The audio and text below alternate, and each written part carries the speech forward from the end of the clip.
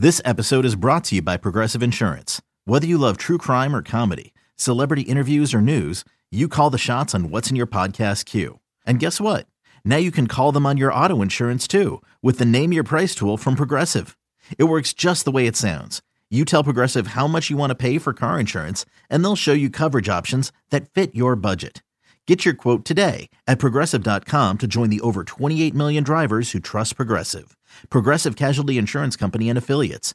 Price and coverage match limited by state law.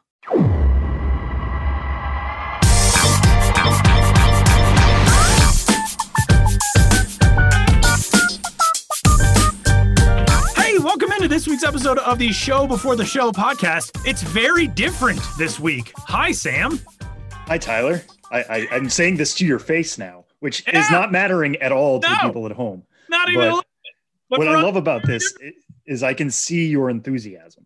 Like, I can always hear it. It always comes through the microphone, obviously, for anybody who knows. Like, there have been times where you're just like, I just came out of the gate way too fast.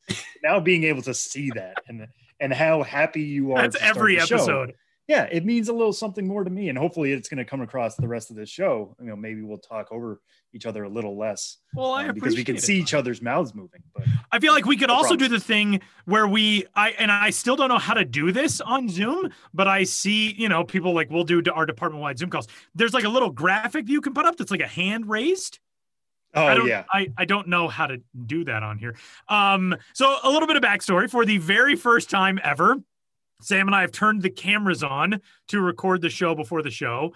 I just decided to do it. So as some of you are aware, I do some sports broadcasting work outside of my MILB duties. And we started doing our coaches shows for University of Denver basketball and lacrosse, which I do radio broadcasts for. We started doing those over Zoom with the cameras on. So they're radio shows. So I record them and we just put them out on the ESPN radio affiliate here in Denver. But I get to see the coaches and our sports information director and stuff. And it just makes it like a lot more connected feeling. So I decided today, we signed on for this call and I said to Sam, like, why don't we put the cameras on today? Now, here's the difference.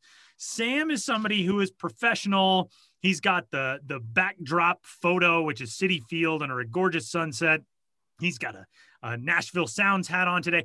I am in my converted closet in my office, which I made into like a little recording studio. It looks like I'm being held hostage. Like it looks like I have been abducted by aliens and they threw me into a room with like soundproofing material and I'm being held here against my will. Does it not? Like it's dark. The lighting's terrible. I obviously haven't showered today. I'm wearing a pullover of an Italian baseball team.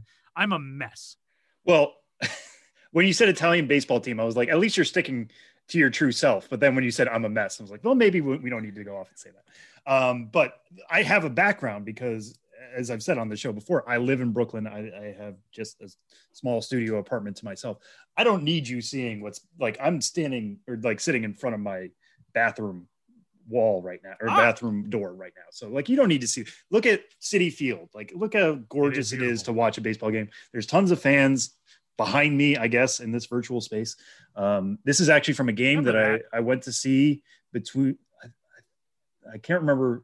I feel like they may have been playing the Rockies, but I went with our own Josh Jackson. The man himself. And our boss, Dan Marinas. So I have great memories. The other man himself. Yeah. So it's just a happier thing for you to look at, Tyler. I'm really doing this for you. Oh, well. Than to look at my... Makes me feel tremendously selfish then because I'm making you look at soundproofing material in a dimly lit room. That's literally, I can't fully extend my elbows to either side of me. That's how small this room is. I will say this. It does make it seem like you are the professional one because you have like soundproof material around you. Like you are doing it in a space that is conducive to recording. At one time in my life, I was like, you know what I should do is try to get into like some more voiceover stuff. I love doing voiceover work. I find it very fun. But then I realized that I have a voice like Jerry Seinfeld. No one wants to listen to that, like trying to sell them cars or something like, hey folks, how you doing? Even though that was a Jay Leno and not a Jerry Seinfeld.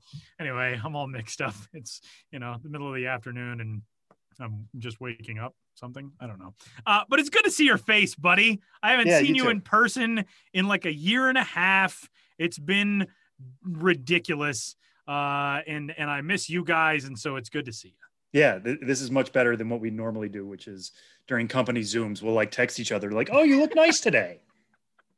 You're in the corner, but things look just good." Dumb jokes. That's what I do whenever we have a company Zoom and Josh is on with us.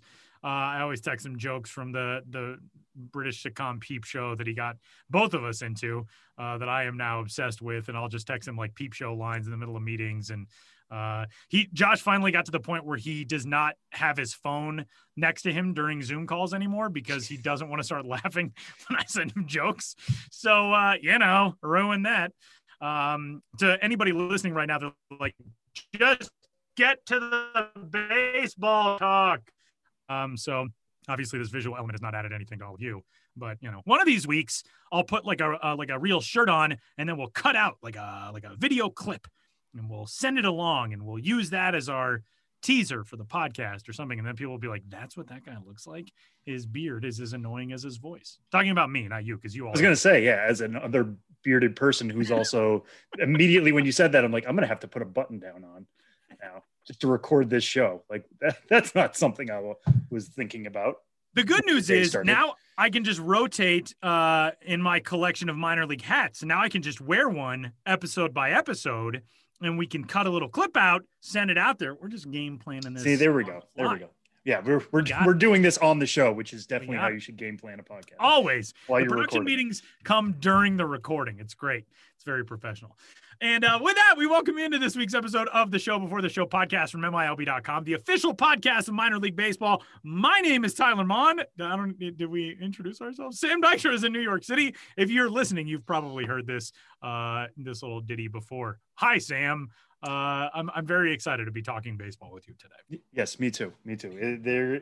We're sitting here on January 27th. Our own Kelsey Hennigan slacked me earlier today just to be like a reminder. This time last year, I was writing a story about top prospects who were invited to big league camp and who are ones to watch. And they haven't really come out yet. We haven't. Right. I think the A's had some non-roster invites that came out. Tyler Soderstrom, their first round pick last year, was the big name there. No top 100 names, but it is a different time in baseball. We're still kind of holding out. You may have heard the story this week about certain municipal leaders in Arizona reaching out to MLB asking to delay spring training. MLB saying spring training still on course to start when it normally did. We talked last week to Justin Foscue of the Texas Rangers. He was already in Arizona, so things are kind of confused by that push, and not to take a stance one way or another because public health concerns are obviously very real. But for example, the Chicago White Sox and Los Angeles Dodgers play in Glendale at Camelback Ranch. Also in Glendale are the Arizona Coyotes, who are currently playing games in front of fans, I believe. Indoors. So I'm a little confused about that whole thing, but obviously it's a very complex and fluid situation. But yeah, it's just, there are so many moving targets, moving goalposts, and all those things getting set for spring training. Ordinarily right now, we'd be 2.5 weeks away from pitchers and catchers reporting and top prospects getting there and all of that. We did discuss a few weeks ago the potential that spring training for AA and Class A would be delayed. So we're still waiting on a whole bunch of stuff to get fully fleshed out for 2021. Yeah, I think fluid is the exact word that came into mind for me. So much is fluid about what we're going through right now. Again, can't stress enough. The plan is right now to start spring training on time. We're going to continue on with that. As clubs announce non-roster invites, we'll start writing those up. Like I said, we only have the A's right now. Hopefully more teams are going to be coming in the coming days and weeks, but it definitely still has a different feeling to late January. We saw the hot stove really heat up this week with guys signing. George Springer was made official just the other day. JT Realmuto going back to the Phillies, Andrelton Simmons to the Twins. A lot of parts that are still moving, not just on the schedule front, but on the transaction front. Well, let's dive in and start talking some baseball. And we are going to start with the news of yesterday, the big news for the Baseball Hall of Fame, which is Larry Walker is still a Hall of Famer. The biggest news of the Hall of Fame selection in the last 2 years. I can't think of any bigger headline than my childhood hero going into the Hall of Fame. I don't know if Tyler said this yet. So if you're new to the podcast, that is Tyler reporting from Denver, Colorado. on Larry Walker's now year-old. It's been a year since we had that SpongeBob shirt. That's how well it has. It has been since that entered the National Baseball Lexicon. Larry Walker in a SpongeBob shirt. Obviously, the big news is that Baseball Hall of Fame results came in from the BBWAA. No players got to the 75% mark. So the last year's ceremony was delayed, obviously, because of COVID. So Derek Jeter, Larry Walker, and Ted Simmons will all be going in this summer. There'll still be something. Hopefully they'll be able to put something together. Hopefully everybody will be safe and able to gather in Cooperstown for that. But there won't be any 2021 inductees. Curt Schilling missed the boat by, I think, 16 votes. There are some other promising moves in there. I know Scott Rowland made a jump. Billy Wagner made a jump. Todd Helton made a jump. Yeah, Todd Helton, I think, was at 44% to continue our Rockies theme here. Roger Clemens and Barry very Bonds. Little. We have to have a theme for something baseball related in this city. We have so very little. Yes, sure. Barry Bonds and Roger Clemens are right there, but I think they're going into their 10th year next year, which is going to be same with Curt Schilling. Same with Curt Schilling for sure.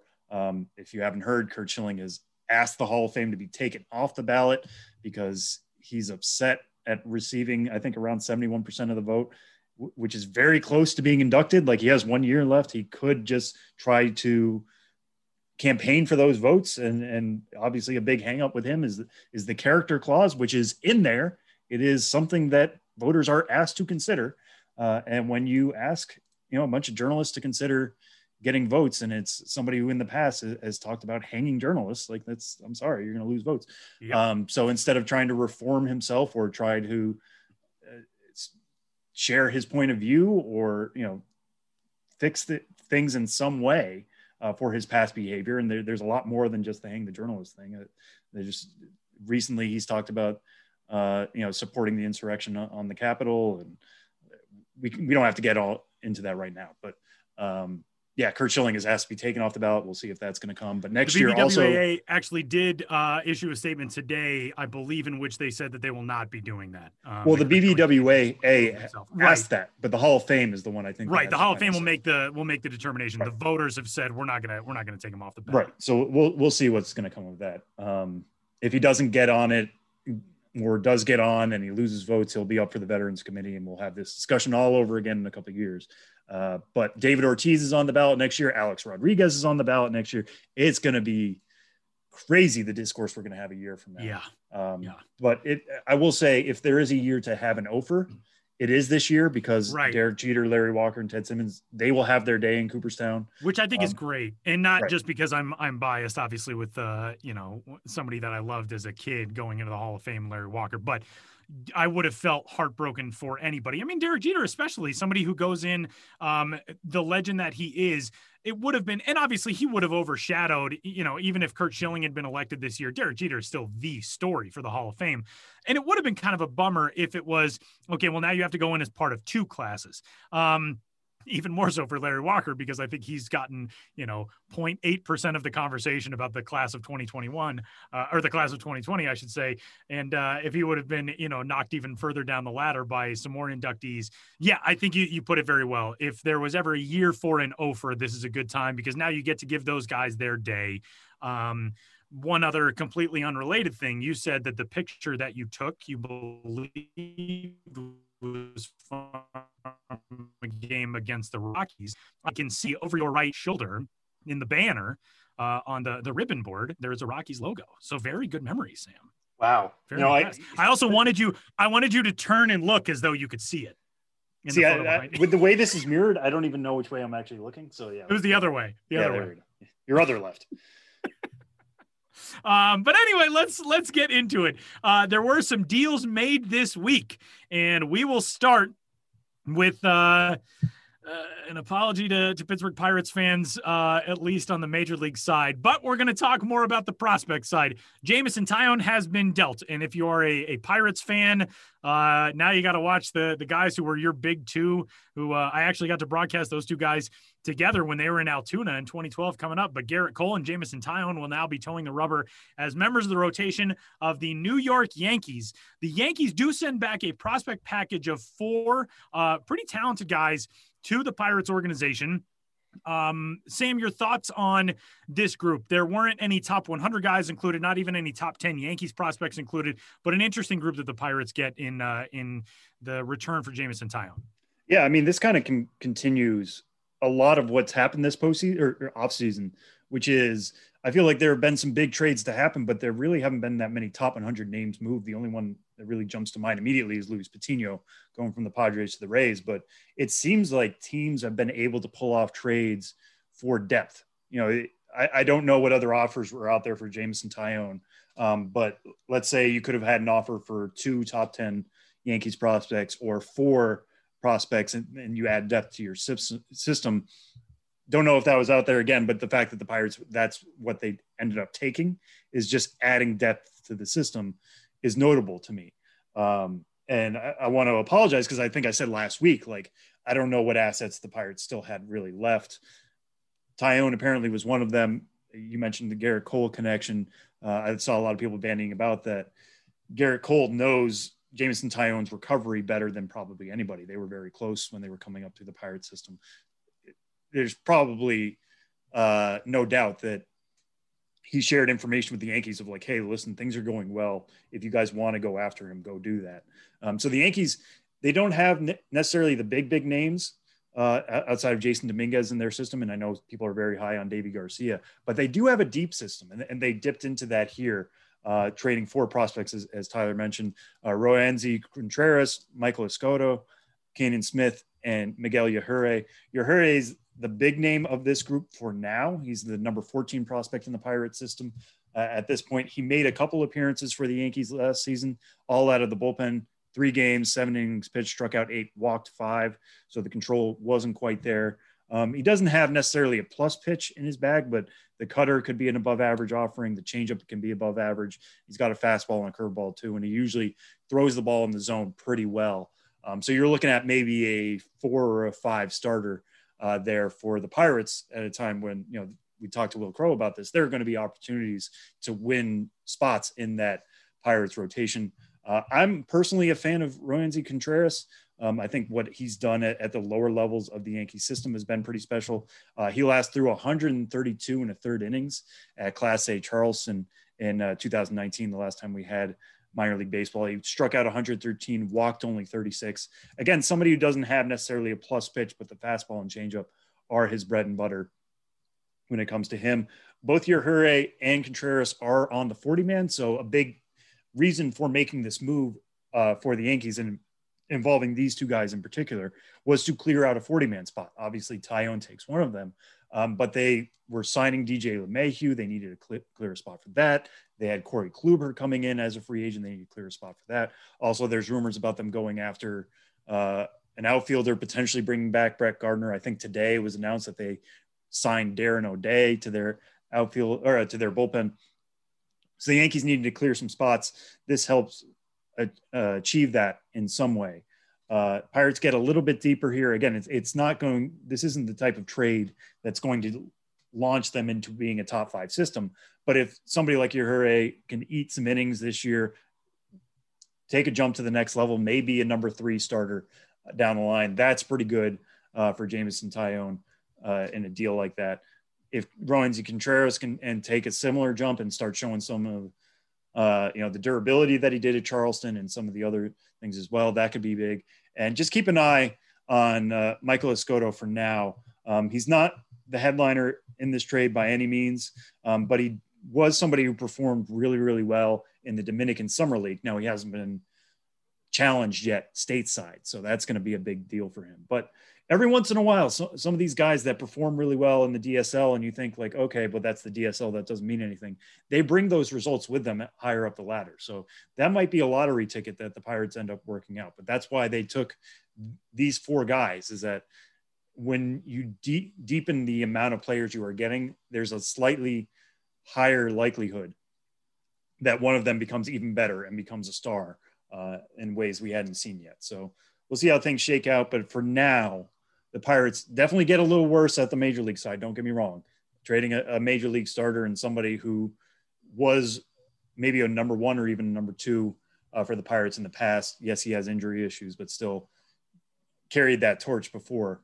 the major league team is worse. The Pirates farm system is a little bit deeper, and that's what they need to be doing here for the Pirates in the coming months and years, really, as they try to plan this rebuild.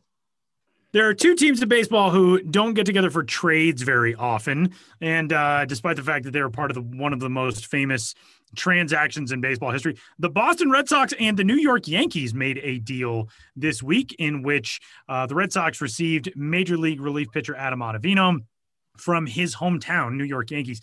The Yankees also dealt a prospect to the Red Sox in Frank German. And full disclosure, Sam and I spent quite some time trying to figure out if that is the correct pronunciation of Frank's last name. He's from Tampa, Florida, and went to the University of North Florida. It's spelled German. It could very well be Herman, but we couldn't find anything on YouTube. The North Florida baseball game notes from 2018 that I found did not have Frank's last name in their pronunciation guide. So we'll just call him Frank from here on out because I don't want to screw up the last name. But a good relief pitcher the Yankees took in the 4th round back in 2018, and a guy who was with the Class A advanced Tampa Tarpons, among others, in 2019. This deal for the Red Sox, Sam, obviously the headliner is Adam Ottavino, and we did get confirmation from the man himself, James Smythe, who is a statistician with the Yes Network. It is German. It is not German or Herman like Domingo or like Herman Marquez, the Rocky starter. Frank German. So good to know. Red Sox fans, put it down. You have confirmation. Frank German being maybe the under the radar guy in this deal, he's got a lot of upside. Yes. Well, he has some upside in that he throws mid-90s. He's got the makings of an above average changeup if things kind of come together, the breaking balls behind those two other pitches. So we'll see how things are going to go, but you take that velocity where you can find it. And especially if you're the Red Sox right now, pitching is definitely where they have some holes in the system. Not only in the system, but at the major league level. He's a little far away for us to be talking about him being a 2021 option in that respect. But, the Yankees known pretty well for getting velo out of guys. He added a little bit. He has had shoulder problems in the past. He was limited by shoulder issues in 2019. What happens when he's healthy? We'll have to wait and see about that. But if you're the Red Sox, getting Adam Ottavino for a year, he signed for $9 million. They also got, I think, $850,000 in cash from the Yankees to help pay down that contract. Ottavino is going to help that bullpen. And by taking on the contract and clearing the Yankees a 40-man spot, they were also given the pleasure of adding a pitching prospect in Frank German, excuse me. We just went through all of that. Frank German. We're learning in real time. Yes, we are. And on camera. But yeah, again, it's just kind of another lottery ticket, but it fills a little bit of a hole for the Red Sox. Going to be interested to see what they can do with him now. They don't have quite the development success with pitchers that the Yankees do. So what type of different pitcher will German be now that he's in that system? We'll kind of wait and see. But again, improving the bullpen, improving the farm system at the same time, and only doing it because you were able to take on some money.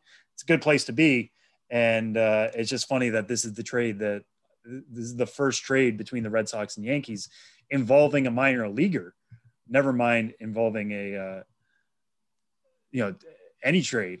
It's the first trade between the two sides involving a minor leaguer since 1997.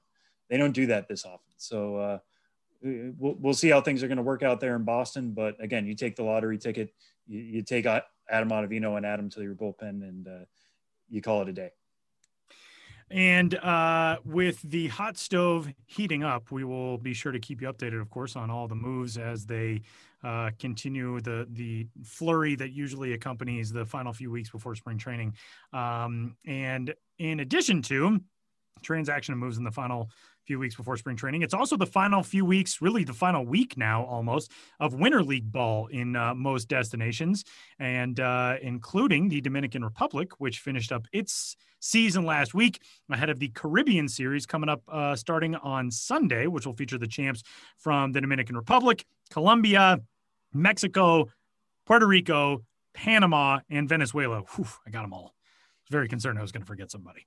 No, that was good. And Tyler, you wrote up a piece kind of wrapping up Lidom, as we call it, and some of the prospects that were there and who stood out and who didn't.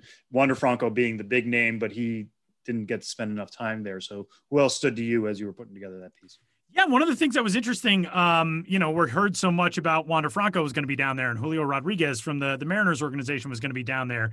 O'Neal Cruz of the Pittsburgh Pirates system would be there playing for his hometown team, or at least close to his hometown team. Those guys did not really have gigantic performances. Obviously, Wander Franco only got a chance to play in 5 games before the shoulder stiffness forced his removal from the Dominican League. Julio Rodriguez played in 18 games. O'Neal Cruz played in 14 games, but there were some other names that are much more under the radar who I thought really kind of stood out. Sticking along the Yankees conversation, Estevan Florial played in 18 games for Escogido and turned in a really strong performance. The Yankees number 18 prospect, I believe, the outfielder, check that, number 7 prospect. I was looking at the wrong line in my story. He played in 18 games, 280, 373, 420 was his final slash line for Escogido. The Yankees pitcher, Albert Abreu, also really impressive, very limited action, but number 12 prospect in the New York organization, made just a handful of starts, 5 starts. He only pitched 19 and a third innings, but struck out 23 and 19 and third, limited opponents to a 152 average against him, and he put up a 2.79 ERA. One guy who really stood out, there's actually 2 players that I want to talk about, one ranked and one not. Kelvin Gutierrez, who is a pretty low-ranked prospect in the Kansas City Royals organization, 24th ranked in that system. He played for the Gigantes del Cibao and batted 396, 492, 604. And he only played in 17 games. I believe a health issue kept him on the injured list for the majority of the rest of the season.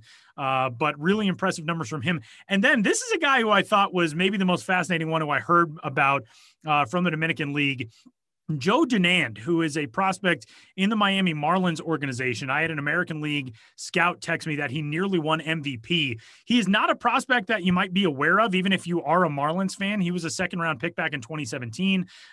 He had been a ranked prospect up until the start of the 2019 season, but he went down to the DR this offseason. It was his 2nd season, I believe, in lead-on play, and he batted 319, 398, 542 with 3 homers and 12 RBIs. He played in 21 games.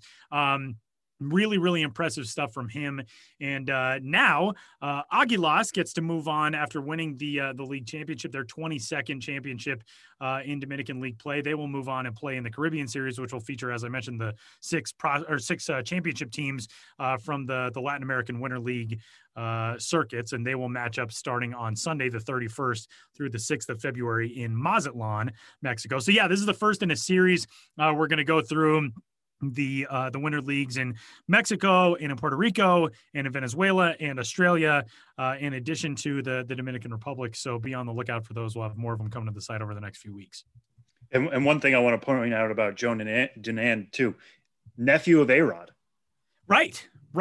Knows a little bit about hitting and playing third base and all that kind of stuff. So a Miami native. He went to NC State and was chosen in the 2nd round in 2017. And yeah, really impressive athletic talent, and a guy who, if you're the Marlins organization, you already feel good about where you are in terms of your depth in the system, but maybe somebody else who gets pushed into the mix here over the next couple of seasons. So with that, our final topic of our opening segment this week, as we are going to dive into a new announcement for Major League Baseball, which deemed this on Monday. Quote, Major League Baseball and USA Baseball on Monday announced enhancements to the joint prospect development pipeline to feature a lineup of evaluation and showcase events for 2021 and 2022 MLB drafts, including the first ever MLB draft combine for high school and college baseball players.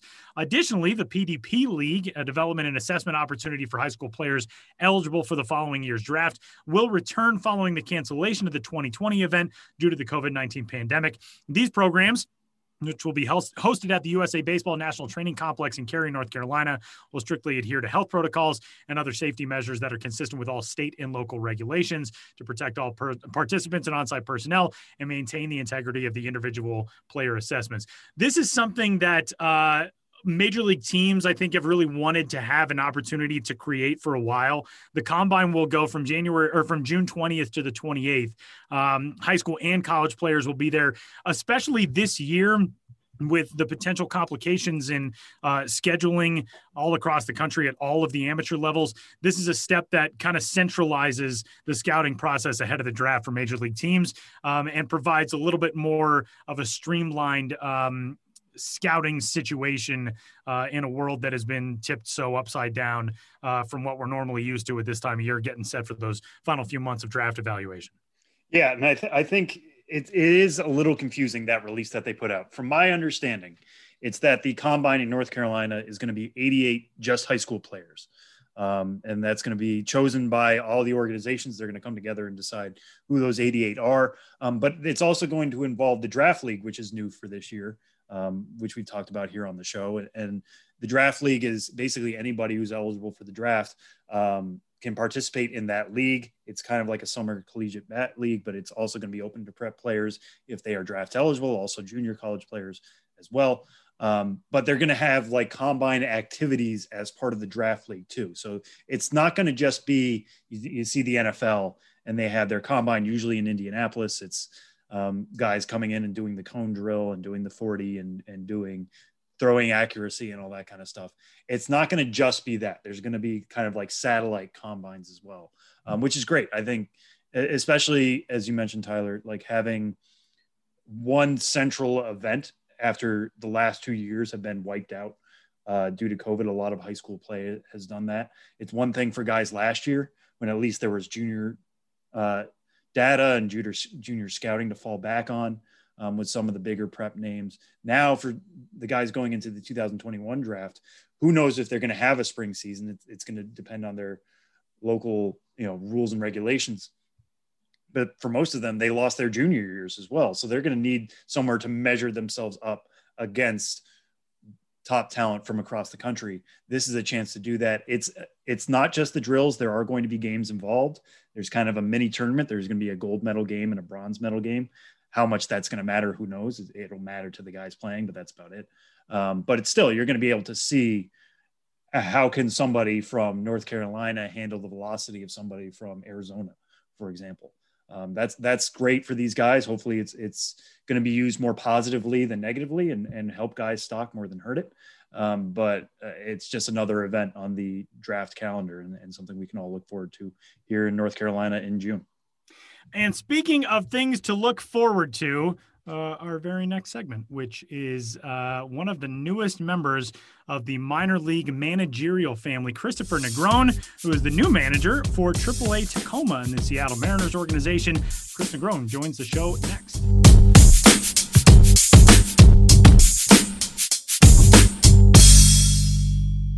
Well, the Seattle Mariners organization earlier this week, one of the most talented systems in baseball, announced the player development staff and coaching staffs for the ranks throughout the minor league side of the organization. And we are delighted to be joined by the coming up in 2021 first-year manager of AAA for the Seattle Mariners, which we expect, of course, to be the Tacoma Rainiers, longtime partners at the highest level in the minors for the Mariners. And that is Kristopher Negrón, a guy who spent some time in that system, spent some time in Seattle, and now gets a chance to do it on the managerial side. I guess we can call you Skip now. Do you like all the cheesy managerial nicknames?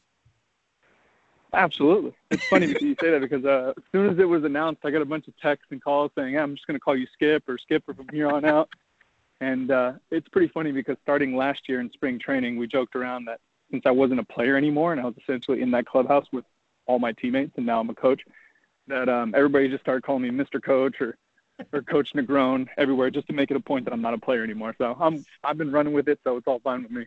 They really like to drive it home for you that the playing days are done, I'm assuming, the guys in the clubhouse. That's fun.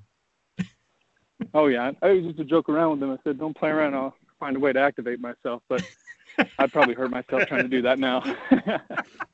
Well, let's talk about this move. So as noted, last year, you're done playing for the first time, and, the strangest year that any of us can remember in a baseball standpoint. You were not going to be part of a coaching staff for last year, but you got to be on the player development side working under Andy McKay, who we've had on the show before. And we've talked to a bunch throughout the years, whether he was with Colorado or now with Seattle and the various positions that he's had. Tell us about what it was like last year transitioning into the player development side, and especially doing so in such a strange year. Tell us about your role last year. Yeah, it was a very learning experience, huge learning experience. And again, I was with Andy McKay, the majority of my time, and talking to him on the phone and emails and just being around him. And he's such a smart person. So being able to be kind of an understudy to him for the year, it was just learning nonstop. But no, it was a very unique experience because it was mostly front office during the lockdowns. When I showed up to spring training, I was doing a lot of on-field, kind of a hybrid, both front office and on-field, kind of big league camp. And then when we got shut down, things quickly turned into more front office since there wasn't really any baseball on-field going on. So kind of getting that kind of perspective of everything was very eye-opening, and I learned a lot. And it was a very unique experience. And then as the year went on, we went to summer camp. I started transitioning to a little bit more on-field because that's just the way that things were kind of going right now because the minor league baseball season didn't happen. So kind of dealt with a little bit of that. And then when the alternate site got up and running, I was lucky enough to head over there with Andy, and he kind of schooled me up on a little bit more on-field, more of the coaching side of it. And I started falling in love. Yeah, and especially from that unique 2020 perspective, what surprised you most about the player development side, working in the front office that maybe you didn't know in your many years on the minor league side? It's very interesting because since I was able to be on the front office side, definitely it's a different perspective than being a player. So I kind of didn't know what exactly I was getting myself into when I'm sitting in on meetings and all that stuff. I was just trying to soak it all in and learn as much as I could. But just the whole group we have here, front office wise, player development, like everything, just to see how much they care and how much effort that they put into put these players in the best situations and give them the best coaching and the best information to get them to the big leagues and be successful. So just seeing how much they cared about their people and just the process of how they go about things and not worrying about like the results of everything, but just making sure everybody has the correct process and the right mindset. So that was very interesting.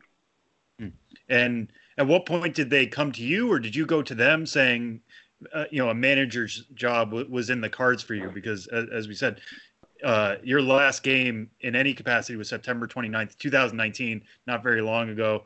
You're turning 35 on February 1st. So happy early birthday on that. But at what point, did you come to them and say, hey, I want to be a manager someday? Did you expect it this quick, or did they come to you and say, hey, we like what you've done, we want to give you a job in the dugout?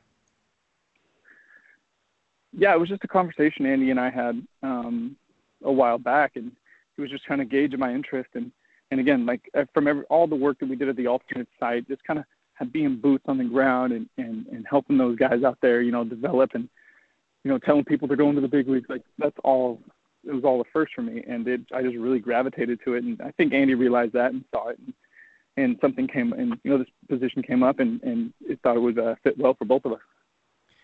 So many guys, Kristopher, growing up kind of have, I think, an idea that, oh yeah, I could be a manager, I could be a coach someday. It's something that I'm interested in. And for other guys, it's something that I think comes along as the career develops. Were you, when you were a younger guy, whether in high school or JUCO or getting, into the professional ranks, did you feel early on like coaching was something that you would be interested in, or is that something that more developed along your playing career? I think it developed a lot more as I kept playing throughout the years, because in those younger days, there was no doubt in my mind I was going to spend 10 years in the big leagues and, be set for the rest of my life and not have to worry about anything. But the longer you play, the more you realize that the odds of that happening are not very high. So the older I got, I was lucky enough to play a long time. I was lucky enough to play in the big league. But as I got older, I really had I started getting a lot of fulfillment, a lot of joy of helping out a lot of the young players, whether it was in AAA or even when I was in the big leagues, talking with the young guys. So that really, it gave me like a different type of fulfillment, and I enjoyed it a lot. So I think as I got older, kind of being that mentor and kind of coaching people along is something I really connected to. You got to play at a bunch of different levels and in a bunch of different systems, and you make it to the big leagues with a handful of teams, and all of that exposure, playing in so many different organizations and all that, I would imagine probably lays a really good foundation for when you get into the coaching and managerial side. Do you feel like from, whether it was your time with the Red Sox or the Reds, the D-backs or the Dodgers or the Mariners, did you could you pick things out from each system that you liked, that you want to incorporate into your coaching style? Obviously, you guys have a philosophy with Seattle, but I would imagine you learned a lot at every different stop that kind of mold you into this next stage as a manager. Yeah, it's just just when you're playing, you're picking things up from other players and all that stuff. And as I got older, you start seeing the way your managers and your coaches start doing things, and you kind of pick up on that. And I was lucky enough to play for some great managers. Played with David Bell, manager with Cincinnati, was actually my AA and AAA manager with the Reds, and Rick Sweet. And I've been exposed to a lot of great managers, and a couple of them already contacted me once this was announced. So I'm looking forward to picking their brains more and kind of learning from everything that goes on. And kind of along those lines then, with all those managers you've worked with and what you've been able to see from that side, how would you describe what you think your managerial style will be? Well, I know it's just going to be focused on the process. I think that's something that is controllable. That's something that we preach here in Seattle, is that you can't be result-oriented. You can't just go hunting the results and worry about all the results, because that's just going to eat you up, because you can't control those factors. So as long as we're focusing on our process, that's the way the results are going to come, whether it's your mental preparation, your practice plans, worrying about the 15 seconds between pitches, taking a deep breath, getting to the bottom of your funnel. It's just all things that you can control. And the more you prepare for those situations, the results will come in time. And sticking strictly to the AAA level, you're somebody who made their AAA debut in 2010. You played there every year all the way up until, like I said, your final year in 2019. That's basically a decade of AAA games, and managing at that level is its own monster in itself. What are you going to take from your AAA experiences and bring that to your version of the dugout? Yeah, like you said, I've been in this situation, whether it's AAA and being up and down for a long time. So I think I can relate to almost everything, if not everything, that these players are going to be going through, whether it's on field, off the field. I've had 2 major surgeries, thinking that I wasn't going to be able to make it back. I was blessed and lucky enough to make it back. So I've been through all different types of experiences. So just be able to help these guys get through the toughest times, because we all know it's the grind. Being called up, sent down, not playing every day, like it takes a toll on you. So I feel like if they have somebody that they can relate to and talk to and learn from, it's just going to put them in a better situation. And your major league debut came June 7th, 2012 with the Reds. You mentioned before getting to work at the alternate site. Last year, you got to talk to some of those guys about getting that call up.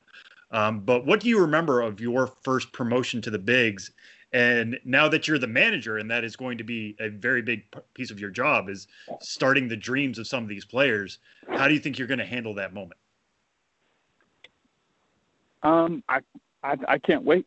I got a little taste of it at the alternate site, but being able to call somebody in and tell them that, hey, you're going to be able to live out your dreams of putting on a big league uni and going to the ballpark, it's a special message. It's one thing that I wish every single person could feel that inside them when they're told that, because it's unbelievable. It's kind of surreal. It's kind of hard to explain that feeling, but to be able to tell somebody they're going to be able to live out their dreams is extremely special. So I embrace it. I think it's going to be a lot of fun. You get a couple guys on your staff, and Roy Howell and Rob Marcello, your hitting coach and pitching coach, who are back. They would have been on that staff last year had we had a season. You also get to add another fellow young guy in Eric Young Jr. on your staff, which I think is so awesome. And, we've been fortunate, I know Sam and I both, to talk with EY for a couple of stories. And he's just, like his father, one of the game's absolute gentlemen. To have somebody else who's kind of, forged a similar track in his career, played in a bunch of different organizations and, gotten experience at the major league level and all that, and is a young guy like yourself. how excited are you to have all of these different varying points of view and points of input for you as a manager that are going to be on that staff with you? Oh, I'm going to be leaning on everybody. Roy Howe is an unbelievable person. He was actually my hitting coach when I was playing in Tacoma. He's a great coach, played in the big leagues for a long time. He's got tons of experience underneath his belt, knowledge in the game. And Rob Marcello, he's on the up and up. He's a great pitching coach. I'm excited to work with him. I was with him at the alternate site, and he actually taught me a lot from the pitching side because, again, I'm a hitter, so he's really filling that void for me. And like you said, EY is an absolute stud. I love EY. Played against him a little bit in the big leagues, in the minor leagues, and then we actually played together in 2019 there in Tacoma. So being able to both have similar experiences to share with the players from a little bit different perspective. Not everybody's route's the same, but there's so many holes that each one of our staff members can fill and help these players out and impact them. And, speaking of that staff, you guys are probably moving to Tacoma, like Tyler said. It's been an invite, but that's all but buttoned up basically at this point. So what memories do you have of playing in Tacoma and playing at Cheney Stadium in particular? You ask anybody that's been around in the PCL that Tacoma is one of the more fun places to play. Whether the first time I went there, I think it was in 2017 when I was with the Reno Aces, or did I go with the Cubs? I can't remember. It's either 16 or 17, but I'm getting old. 35 on Monday. But I know the feeling. But no, the fans there have always been electric. They always draw well, which who knows? I don't know what's going to go on these times now, but the surface is always unbelievable. It's great. The people there, it's always a joy, whether you're the home team, away team, clubhouse staff, everything about that is unbelievable. Downtown's great.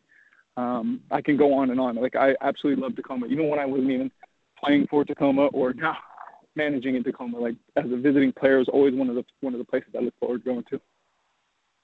And speaking of Tacoma, and it's tough to project right now. The Mariners non-roster invites just came out today, and we don't want to get too much into the speculation business about who's going to be with you on opening day. But the way things shake out, this is definitely an exciting Mariner system already. But a lot of these guys could be at AAA between Jared Kelenic, Julio Rodriguez, Logan Gilbert, Cal Raleigh. Even if they don't start out with the club, they could be with the club at some point. Given your work with some of these guys at the alt site, how are you planning to work with them and really finish off their minor league careers before you send them off to Seattle? Like you said, the group we have in the upper levels is truly special. The Kellenics, the Gilberts, the Cals. It's very exciting to be a part of. And just to kind of, if I can impact them to just give them that little extra hump, that little extra confidence going into their debuts, whenever that may be, I'm going to do it. Whether it's, helping them on the field, helping their mental game, being a leader, teammate, like whatever it is, like these guys are truly special. And any way I can just give them that little bit of nudge in development to get them up there and have them stay there. That's the main goal. And kind of piggybacking off of that, I just want to read you this quote that Andy McKay gave yesterday, or this week anyways, at the Mariners virtual baseball bash, he was talking about you and you were taking over of Tacoma. And the quote goes as follows: "He knows that for him to be a successful coach and realize the dreams that he has as a coach, it's really going to come down to his ability to have hard conversations with players to tell them the truth." Part of that was because you are going to be managing guys you've played with. But also, again, just to go back to telling them the truth, what does that mean for you?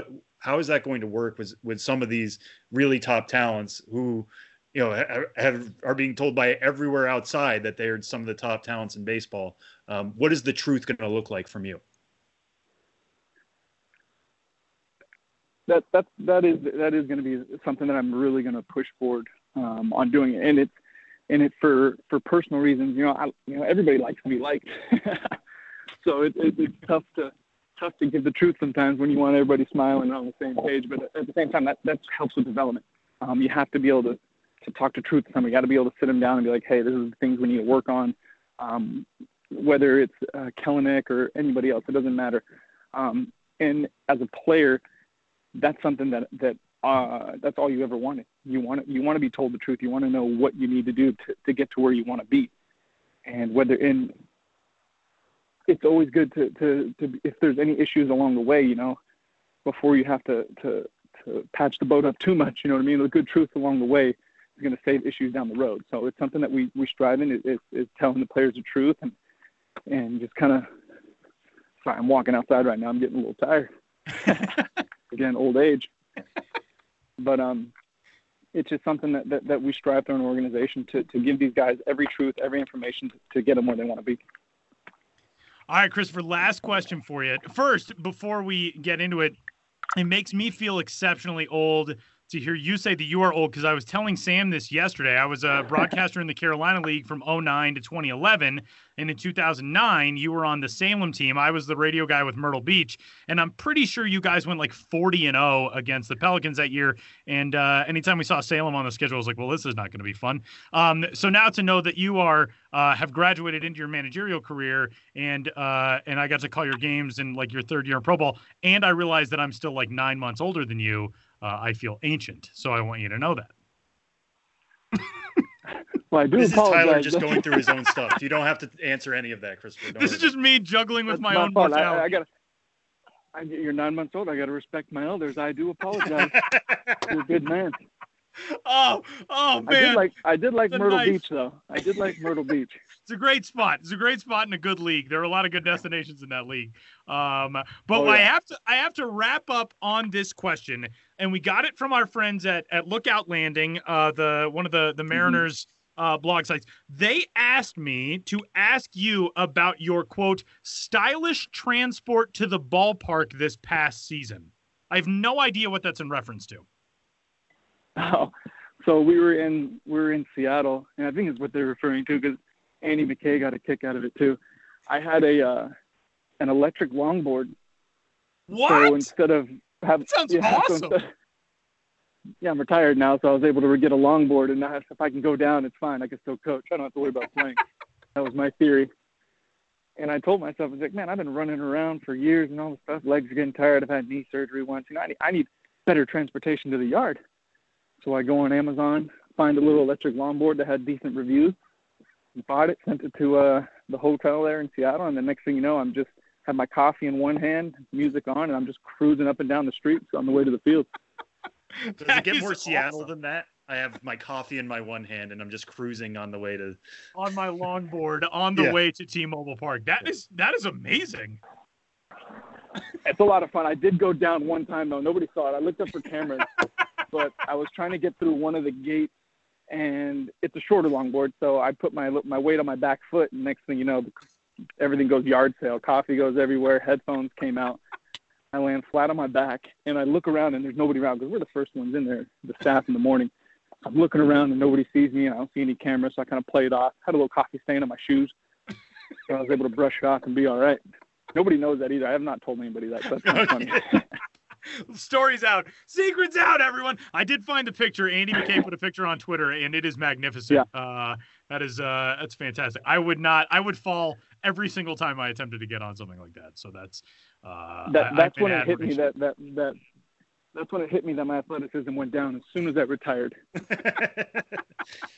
Well, one of my favorite things about you is your Twitter header photo is, it's a very aptly termed header photo because it's you diving after a ball with the Dodgers, face first in the grass. Do you remember that play where that moment was?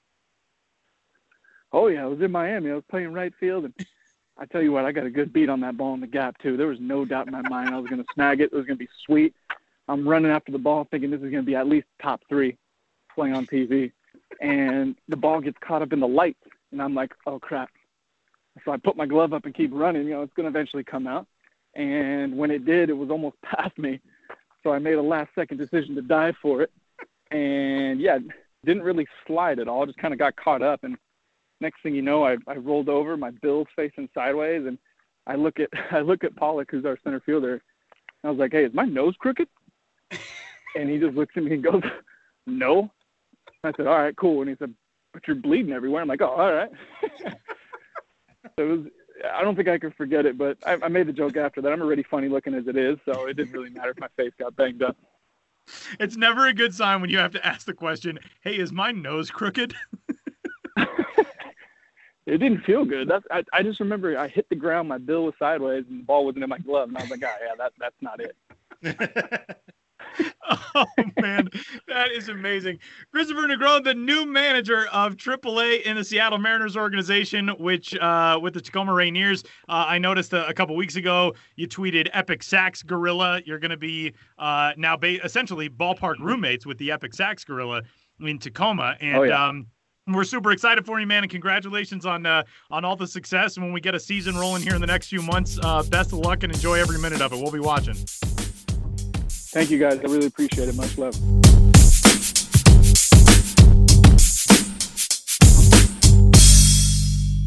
Despite it being an audio format, as we explained earlier to you, we are doing a visual element to the podcast this week, which makes it the first time that we've gotten to see Benjamin Hill's glorious hair, which he has not cut since before the pandemic.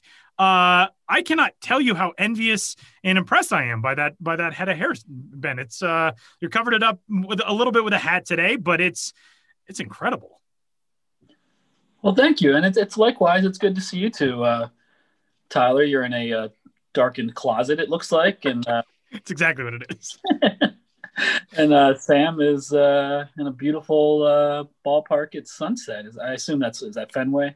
At Citi Field. Yeah. No, City. Oh, look at that. Now you're back. Yeah, it's Citi Field, of course. That is not Fenway. But, hey, we haven't been to ballparks in so long. I forget what ballparks look like.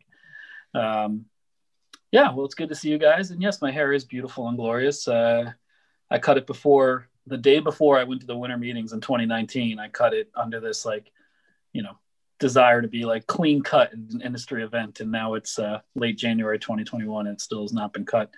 And a lot has happened since then. And here we are, talking to each other on Zoom in late January, and haven't been to an office in nearly a year. And we all know this. It's crazy. What a world. What a time.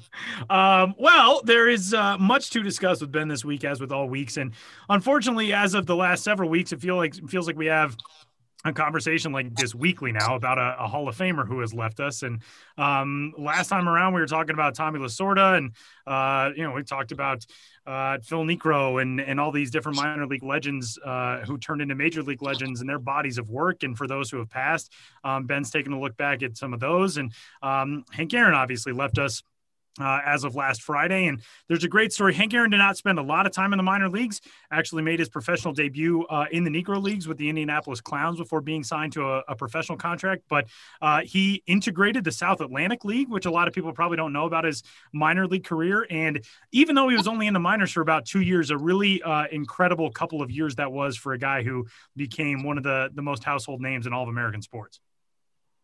Yeah, as you mentioned, I've done quite a few, historical articles lately, and I was planning on taking at least a small break from them. But then, when someone of Henry Aaron's caliber dies, I just felt like I could not ignore writing about him. And I know I speak for a lot of people in baseball, but I found myself really affected by his death, and just thinking about the career he had, the life he lived, truly what an impact he was.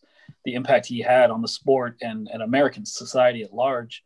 And, I, for one, hope that, Major League Baseball honors him, not just, the Braves organization or the Brewers organization, but I hope all of Major League Baseball honors him and what he accomplished. And, if you're going to retire another number across Major League Baseball, I can't think of a better one, after Jackie Robinson than Henry Aaron's number 44.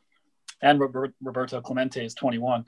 Anyway, these are all discussions for another time. But, I started poking around in his minor league career, not very long, but because Hank Aaron is Hank Aaron, there have been a lot written about it, a lot of, rabbit holes to go down, which I'm constantly going down. And I found a lot of great information in this article. I hope, if people haven't read it, I think you'll maybe be able to get a lot out of it.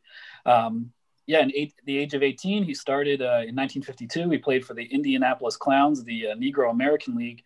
And in June of that year, he was signed by the Braves organization, who were then the Boston Braves, in their last year in Boston before going to Milwaukee. And as soon as he signed with the Boston Braves, they sent him to Eau Claire, Wisconsin, that had a team in the Class C Northern League. So that's where he started his affiliated minor league baseball career faced white players for the first time in 1952 and, tore up the league in just the 3 months he was there.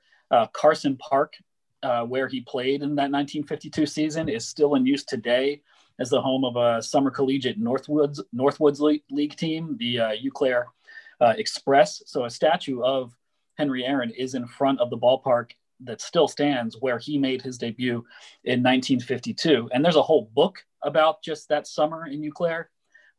So that has a lot of information, obviously. I found a nearly full-length documentary about that, all sorts of tangents to explore. He was actually one of 3 black players on that 1952 team. And then one of them, Julie Bowers, never played in the major leagues at all. And he was 26 at the time. So I could go on, but just finding information about people like that, like about Julie Bowers.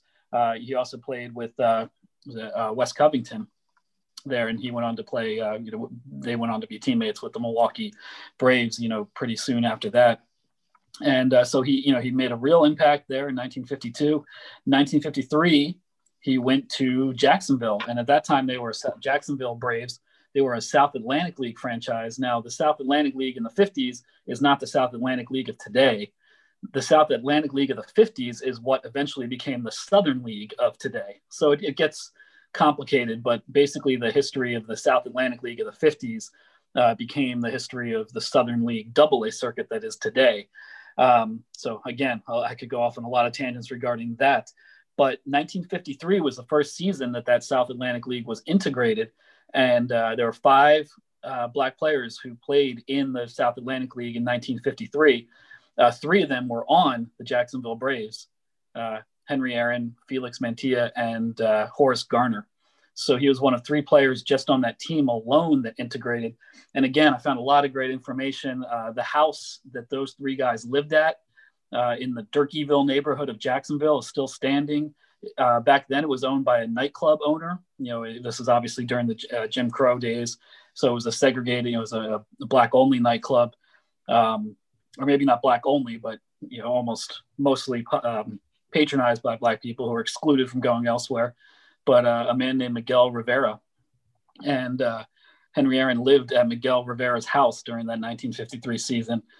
So again, you could just keep going with, the people he interacted with, the kind of experiences he had. But he tore it up in the South Atlantic League in 1953. The team won the South Atlantic League championship. He won the MVP award. He led the league in, hits average, not home runs, but he had 22 home runs. And then he was in the major leagues to stay beginning in 1954. And I believe, as Sam pointed out in one of his tweets this week, Hank Aaron played between 1954 and 1976 in the majors, and he made the All-Star team between 1955 and 1975 in every single season of his career outside of the first and the last. So that's what we think of when we think of Henry Aaron. But he did have those 2 years in the minor leagues, Eau Claire, Wisconsin, Jacksonville, Florida, and a lot of things to explore. And I really enjoyed, exploring it as much as possible. And I hope people get something out of this story and maybe find some information that wasn't covered elsewhere, just because it's so specific to those years that are kind of overlooked in the larger scheme of his career because he accomplished so much.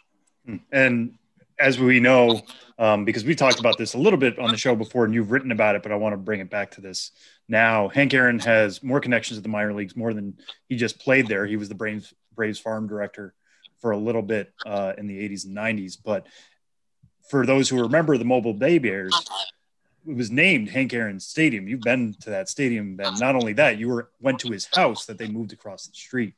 And you were there. Was it the opening? Like, you were there when so many stars were there to celebrate Hank Aaron and that house and that stadium. What do you remember about that day and that time? Yeah, I remember a lot from that. And I was going to include that as a postscript to this story, except I wrote so much just covering 1953 and 1954. I felt I couldn't spin into this 2010 minor league baseball related postscript. But Hank Aaron was a native of Mobile, Alabama. And, as I'm sure a lot of listeners know, Mobile was home to the Bay Bears in the Southern League for about 25 years. And that team is now the Rocket City Trash Pandas. They relocated following the 2019 season and would have made their debut in 2020. But the Mobile Bay Bears, their ballpark was called Hank Aaron Stadium in honor of Hank Aaron, of course, Mobile native, greatest player to come from Mobile, but a lot of great players came from Mobile. That city has a really strong Hall of Fame legacy. And in 2010, that was the first season that I was full-time as a writer for MILB.com. The first time that I went on any sort of ballpark road trip, in an official context. And what I did for my first trip was to start the 2010 season in Mobile, Alabama, for the opening of the Hank Aaron Childhood Home and Museum. So what happened there is Hank Aaron grew up in Mobile in a small house that was built by his father, Herbert Aaron. And prior to the 2010 season, the Mobile Bay Bears, in conjunction with the city of Mobile and some other partners, physically relocated that house, put it back together on the grounds of the ballpark, and filled it with memorabilia from Hank Aaron's career, and also with a lot of period-specific furniture from that time, that would have been in that house in the late 30s, early 40s. And it was a really amazing thing. So at the opening of Hank Aaron Childhood Home and Museum, that was the 2010 Mobile Bay Bears home opener. And there was this incredible A-list group of Hall of Famers there: Rickey Henderson, Reggie Jackson, Ozzie Smith, Willie Mays, Bruce Sutter, Bob Feller, Bud Selig was there.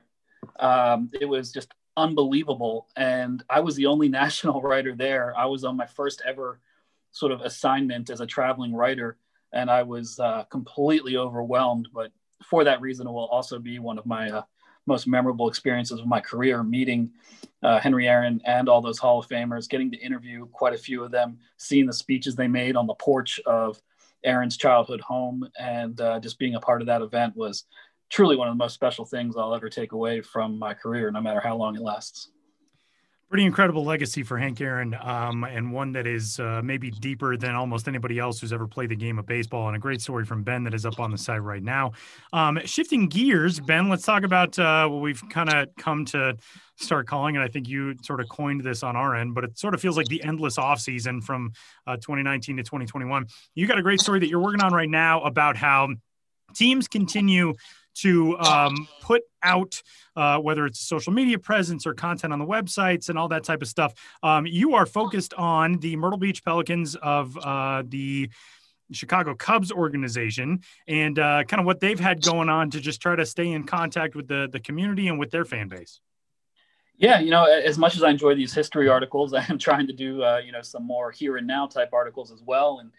And I saw on TikTok, well, I'm not on TikTok yet. I should be, but I still, one thing led to another. And I saw that the Pelicans have a great new series on TikTok that's kind of a week in review, just showing what the team does every single week in a minute-long TikTok series that just in a really succinct way says, here's what we did, everything from, staging ballpark events, private events, to cleaning the ballpark, to organizing their memorabilia, to staff meetings, to birthday celebrations. And I thought, hey, that's really cool. Because right now, especially with the schedule still not out, everyone seems to be in this state of suspended animation. And I thought it was a really cool example of a team trying to show its fans and, their followers on the internet at large, just kind of what their jobs are right now at this strange moment in time. And Hunter Hornstein, who runs the social media for the Myrtle Beach Pelicans, he's someone I've known for a number of years. Real dedicated guy who works really creatively, especially in the realm of social media. So I got in touch with him at first thinking we'd talk about this TikTok series, but we talked for a long time, and it turned into just a longer conversation about just doing social media in this endless off season, from basically during a time period that, especially starting in March, has been really strange with no season at all, and the pandemic and the larger restructuring of the minor league baseball landscape. Been really tough for teams to navigate that, as it's been tough for a lot of people to navigate in their own realm. And so I'm just kind of an overview of the strategies the teams employed, how they stayed creative, how you also just navigate your own mental health and well-being when you're trying to also run social media across, multiple platforms, within a job and that never really turns off because the internet doesn't turn off. And so we touched on a lot, and I'm now just trying to make it all make sense in a relatively short form article. And that's what I'm working on right now. But I think people, who work in minor league baseball and people who follow minor league baseball teams would be interested in just, what goes into it and the general strategies and the rules of engagement, such as it is, the teams employ to stay connected, to maybe even more so than usual. Minor league social media can often be informal, but even more so now, really establishing the human voice behind it, communicating in a way that makes people feel like they're communicating with a person and not a anonymous, brand, how you maintain that voice. And it's a lot that goes into it. And it's always an important part of an operation now, these days, and especially now when there's literally nothing else. There's no game at the ballpark. So the best way right now to stay connected with the team, find out what they're doing in the community and just, for their followers all across the country is through social media. So a lot goes into it, and writing about it right now. Benjamin Hill, you can find on Twitter at Ben's Biz, all the stuff at MILB.com/Ben's Biz, The Future Father, which I did not get to in the intro because I was too busy gawking over your hair. I understand. Sometimes it's just too many things to focus on at once, but we get to it all eventually. Thanks, Ben. Thank you, Tyler. Thank you, Sam. Enjoy your night at the ballpark.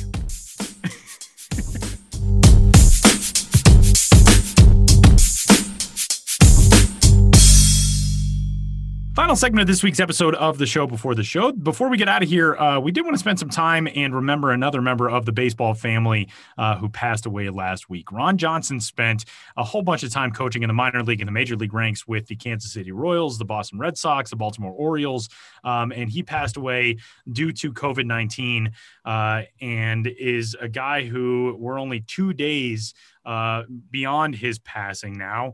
And the outpouring of emotional remembrances for Ron Johnson on social media over the last few days from everybody, from teams that he worked with to players that he worked with. I saw the news first broken by the Norfolk Tides, the AAA affiliate in the Baltimore Orioles organization for so long.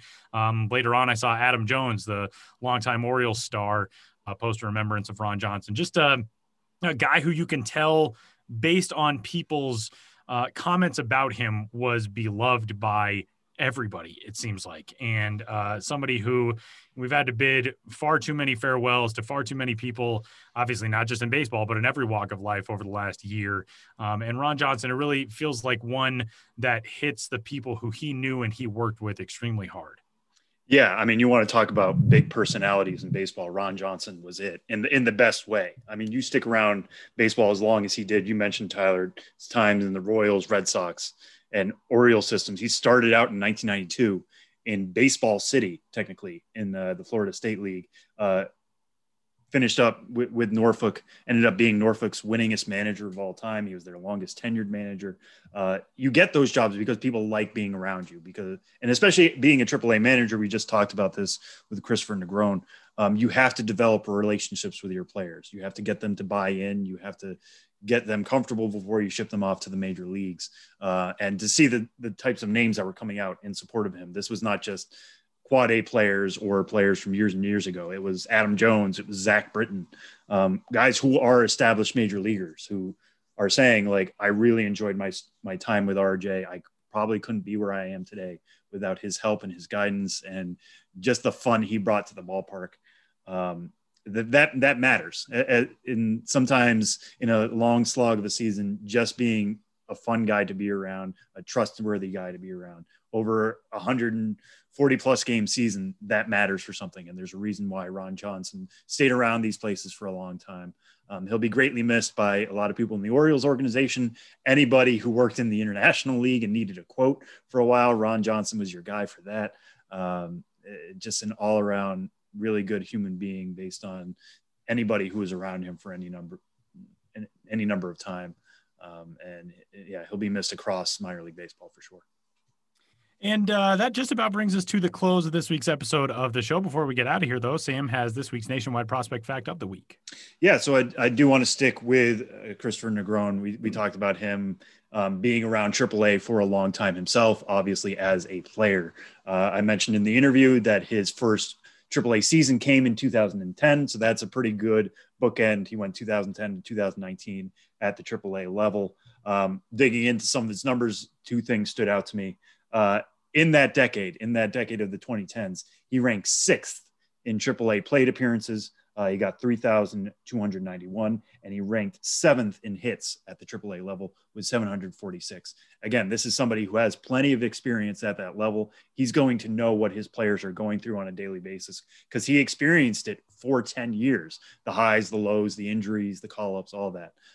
So this is the level of experience he's bringing to it. It's not just in words, it's in deeds, and it's in the numbers here. And that is your nationwide prospect fun fact of the week.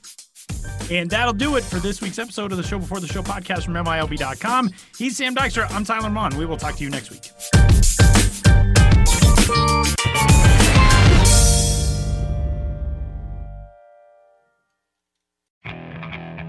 Okay, picture this. It's Friday afternoon when a thought hits you. I can waste another weekend doing the same old whatever, or I can conquer it. I can hop into my all-new Hyundai Santa Fe and hit the road. Any road. The steeper, the better. Because my all-new Santa Fe is available with H-Track all-wheel drive, so I can hit the trail without a worry in the world. Heck, with 3 rows and best-in-class rear cargo space, I can pack the whole family in with all our gear. We've got available dual wireless charging for our phones, so we'll never lose touch with civilization, and we won't lose touch with the primordial power of Mother Earth. So which is it? Waste the weekend or do something a little more epic? And conquer it in the all-new Hyundai Santa Fe. Visit HyundaiUSA.com or call 562-314-4603 for more details. Hyundai, there's joy in every journey.